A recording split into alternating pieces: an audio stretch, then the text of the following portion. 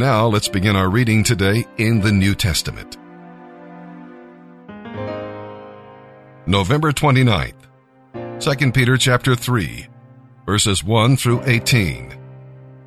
This is my second letter to you, dear friends, and in both of them, I, Peter, have tried to stimulate your wholesome thinking and refresh your memory. I want you to remember and understand what the holy prophets said long ago, and what our Lord and Savior commanded through your apostles. First, I want to remind you that in the last days, there will be scoffers who will laugh at the truth and do every evil thing they desire. This will be their argument. Jesus promised to come back, did he? Then where is he? Why, as far back as anyone can remember, everything has remained exactly the same since the world was first created. They deliberately forget that God made the heavens by the word of his command, and he brought the earth up from the water and surrounded it with water. Then he used the water to destroy the world with a mighty flood. And God had also commanded that the heavens and the earth will be consumed by fire on the day of judgment, when ungodly people will perish.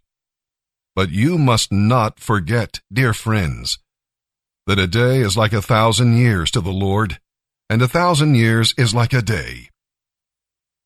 The Lord isn't really being slow about his promise to return, as some people think.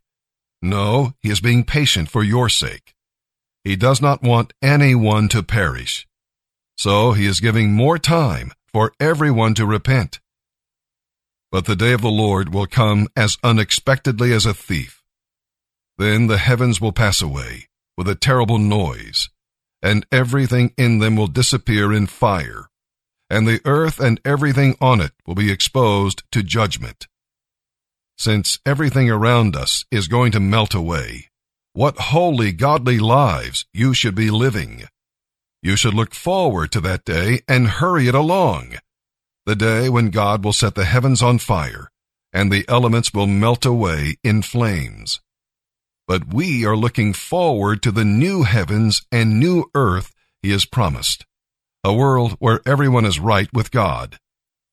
And so, dear friends, while you are waiting for these things to happen, make every effort to live a pure and blameless life, and be at peace with God.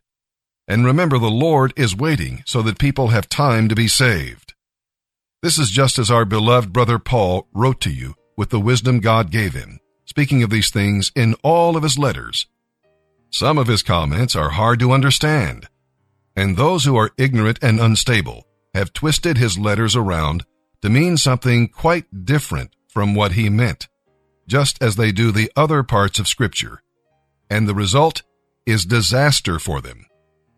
I am warning you ahead of time, dear friends, so that you can watch out and not be carried away by the errors of these wicked people.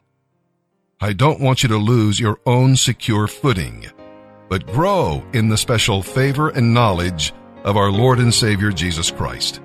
To him be all glory and honor, both now and forevermore. Amen.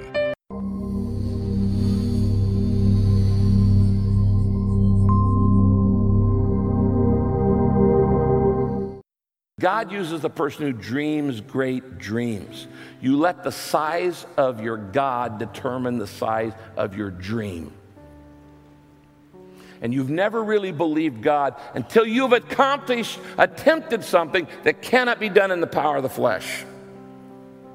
Most people are afraid to set great dreams and set big goals because of the fear of failure. There's something much worse than failure. It is the fear of failure. Failure is not that bad. Actually, failure is the way you learn. And that's how you learn. Don't call it a failure, call it an education. So the failure is not bad. It's the fear of failure that's bad. And the fear of failure, the Bible says the fear of man is a snare. In other words, the moment I start worrying about what other people think, I'm dead in the water. I'm dead in the water. So it starts with a dream. Faith is in a dream. Faith is evidenced in God uses the person who's willing to risk failure. Do you know why God uses me? It's not because I'm smarter than everybody else. I'm not. But God uses me because I expect him to use me. Not because of who I am, but because of who Jesus is. Not because of what I've done, but because of what Jesus Christ did on the cross.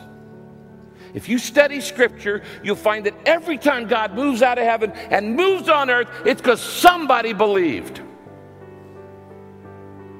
What is God doing in your life right now?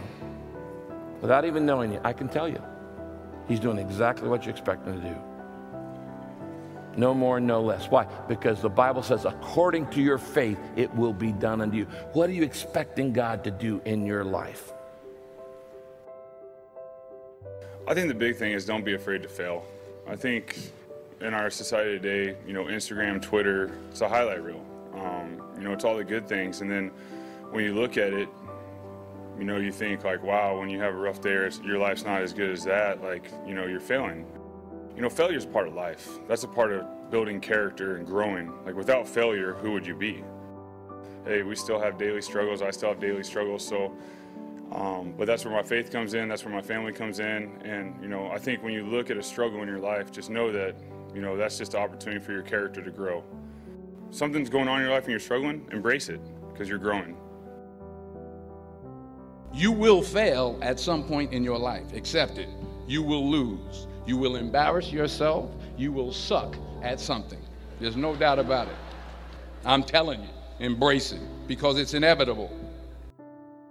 If you don't fail, you're not even trying.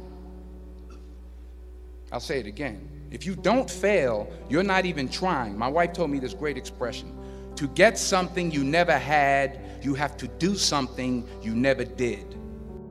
I found that nothing in life is worthwhile unless you take risks.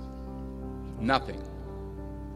Nelson Mandela said, there is no passion to be found playing small and settling for a life that's less than the one you're capable of living. So you got to get out there. You got to give it everything you got, whether it's your time, your talent, your prayers, or your treasures. Never be discouraged. Never hold back. Give everything you got. And when you fall throughout life, remember this: fall forward.